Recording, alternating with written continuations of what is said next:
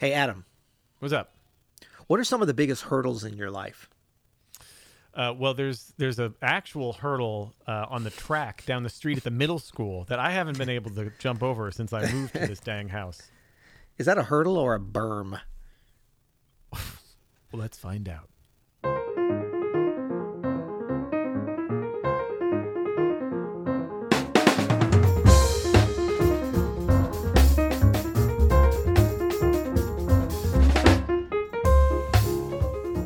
I'm Adam Manis, And I'm Peter Martin. and you're listening to the You'll Hear It podcast. Music advice coming at you. Coming at you today, sponsored by Open Studio. Go to openstudiojazz.com for all of your jazz lesson needs. Hey, Peter, I have a new course out called the Major Scale Course. It's been a big hit, man. People are really digging it.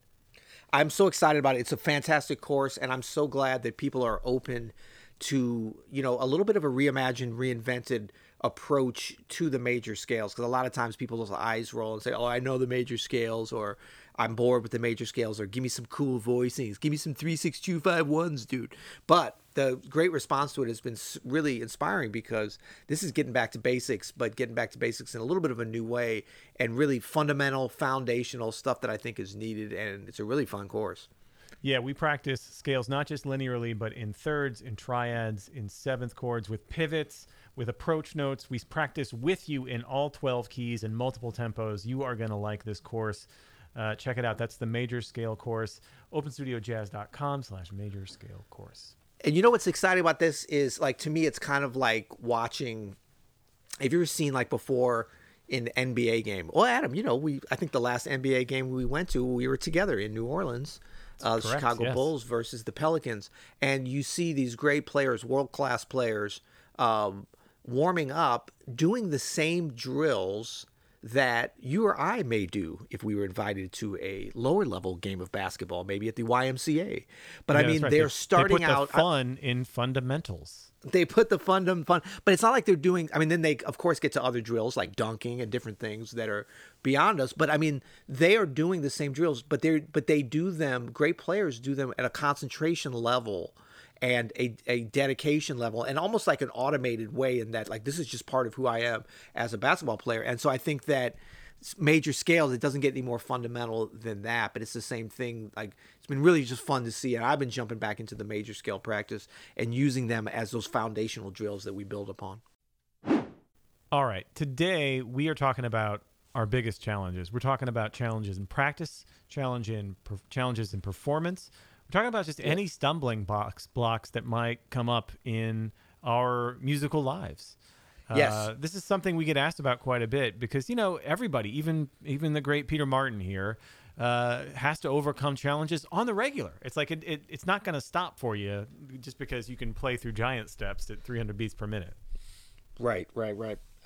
Absolutely. And I think that I really wanted to talk about this because not only to help folks, and look, whenever we talk about things, it's as much about trading experiences and information, and hopefully, somebody will say something that helps somebody. You're like, wow, I've never looked at it like that, or I never thought that. But also, in addition to the helping, is to realize that stumbling blocks, when they come, those are our biggest opportunities for growth. These are our biggest opportunities for development. So if you go into things thinking this is not about how do you avoid stumbling blocks. No, this is how do you deal with them? How do you grow from them? So if anybody's looking for like a way to make their life stumble free, their musical life, and to not have any obstacles in their way, you can turn off right now.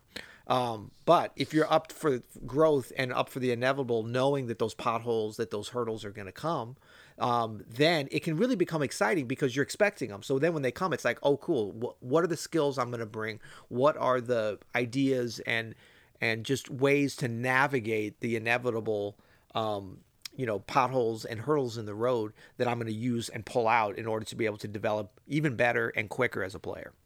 That's great.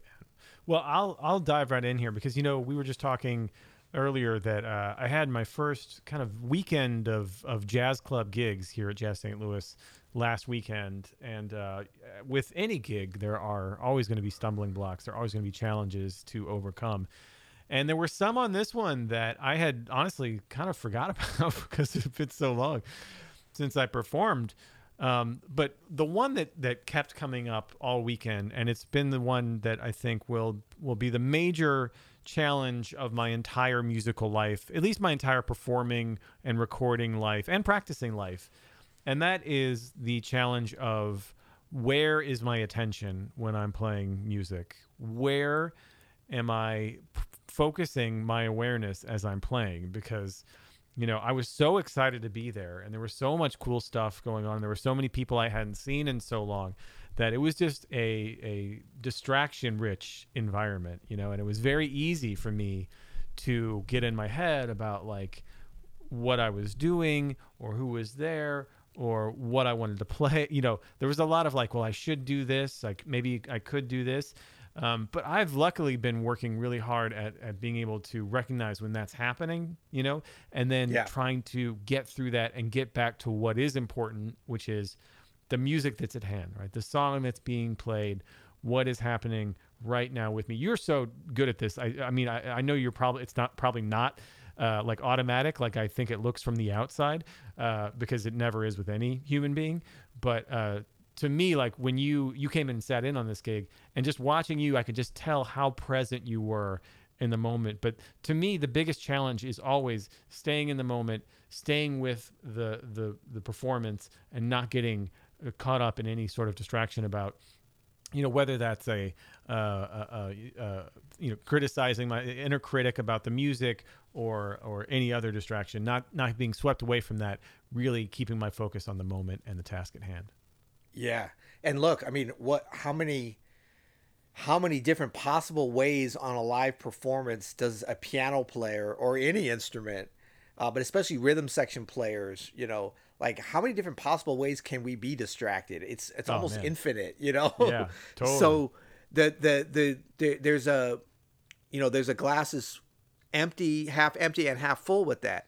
The half empty is that there's so many ways to get distracted. This is impossible. Like there's no way to be focused and to play a useful and edifying kind of performance because it's constant possible distraction.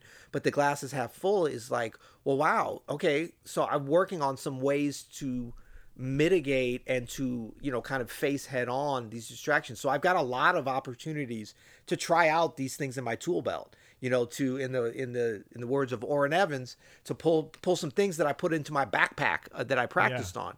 So we've got a lot of different opportunities. You think about like a vocalist that sings ahead and maybe solos and then has to wait while the rhythm section is playing and maybe some horn players are soloing or maybe it's a big band, and whatever it is they're working on, they don't get to, like, just the amount of time they have to put into practice the things that they're practicing, to use the skills that they've tried to develop. They just have way less chance to do that. So, there's all different ways to look at this, but I always think it's good to lean into a challenging situation because if nothing else, you've got a lot of different opportunities to improve. You just can't get inundated with the possible failure points because there's going to be many. Totally. Yeah. And if you can really use the opportunity, like, especially if you're still playing, gigs where you're not always performing, right? Where you can be background music, or it's a jam session, or you're just playing it with friends. Those are great opportunities to just notice where your thoughts go as you're playing and bring them back to the music, right? It's very much like a meditation practice of like, oh, now I'm thinking about like, oh, I should play this, or why did I try that? Or what's the changes here?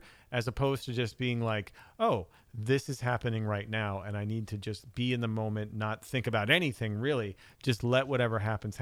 Try to hear myself in the mix of the music and just enjoy the ride, Yeah, absolutely. And I would say that time when you're doing a jam session or just playing with your friends or like a background gig or whatever, a lower pressure situation, that's actually the time for us to concentrate even harder. That's not the time to be like, oh, this is easy. I can there's not that much to distract, because that's when you have to actually develop the skills that when you get in the high pressure situation, you're able to execute on those meditative, mindsets and practices. I mean, think about like, if you're meditating and saying, okay, I'm trying to kind of focus on something and not let other thoughts creep into my mind. And you're just doing that when you're sitting in the shower and there's nobody around, or say you're sitting out in nature with everything's perfect, like just beautiful sounds and no pressure, and you can work on that, you better really concentrate on look to develop. Because what if you're sitting there with somebody's holding a gun to your head and say, meditate? Now what are you going to do? It's like, oh, let me not let other thoughts creep into my head because there's a gun sitting right by my head.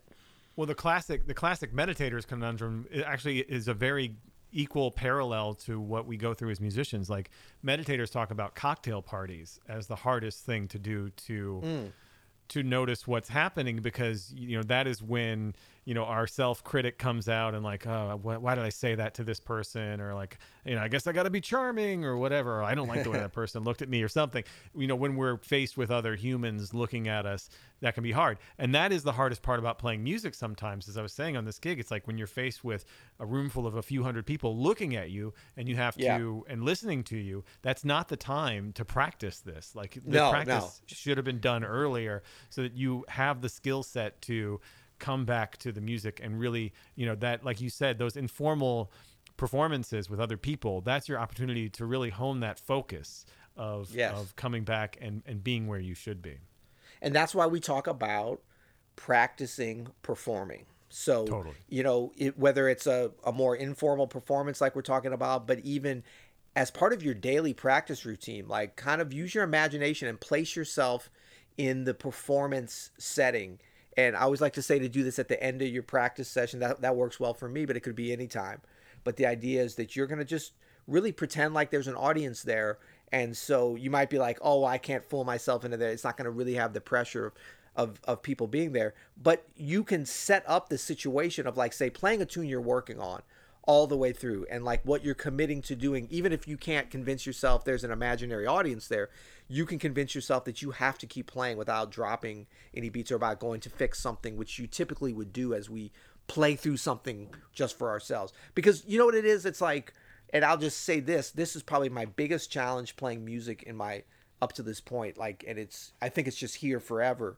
And I kind of lean into trying to improve on it, not to eliminate it. But that would be the challenge of a performance situation feeling the same as it does in front of an audience or in front of a camera as it is when I am just sitting the most relaxed, playing through something for my own enjoyment.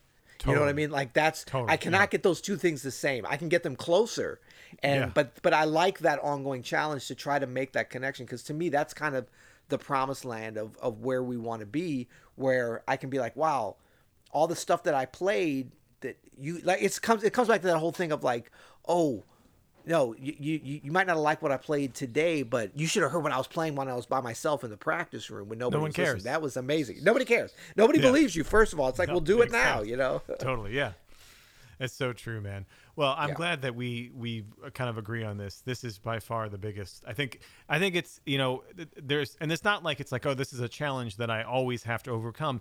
It's just one of these things that as a human being, you're always going to be working through. You're always going to be looking for different ways to get back to this. So don't feel down on yourself like, oh, I'm in my head and I'm not focused. Like, it's okay. It's totally natural. It's literally happens to everybody.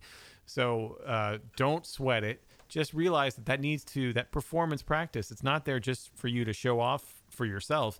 It's there to actually work on this thing, which is to stay focused. Notice where your thoughts go, how they get to be either critical or to inflating your ego a little bit, or how they get distracted about like, oh, I'm hungry, or I got all these things to do, the list of things to do. And, just learning how to let those things go and come back to the music. Peter, super fun, man. Yeah. Good stuff, man. Until tomorrow. You'll hear it.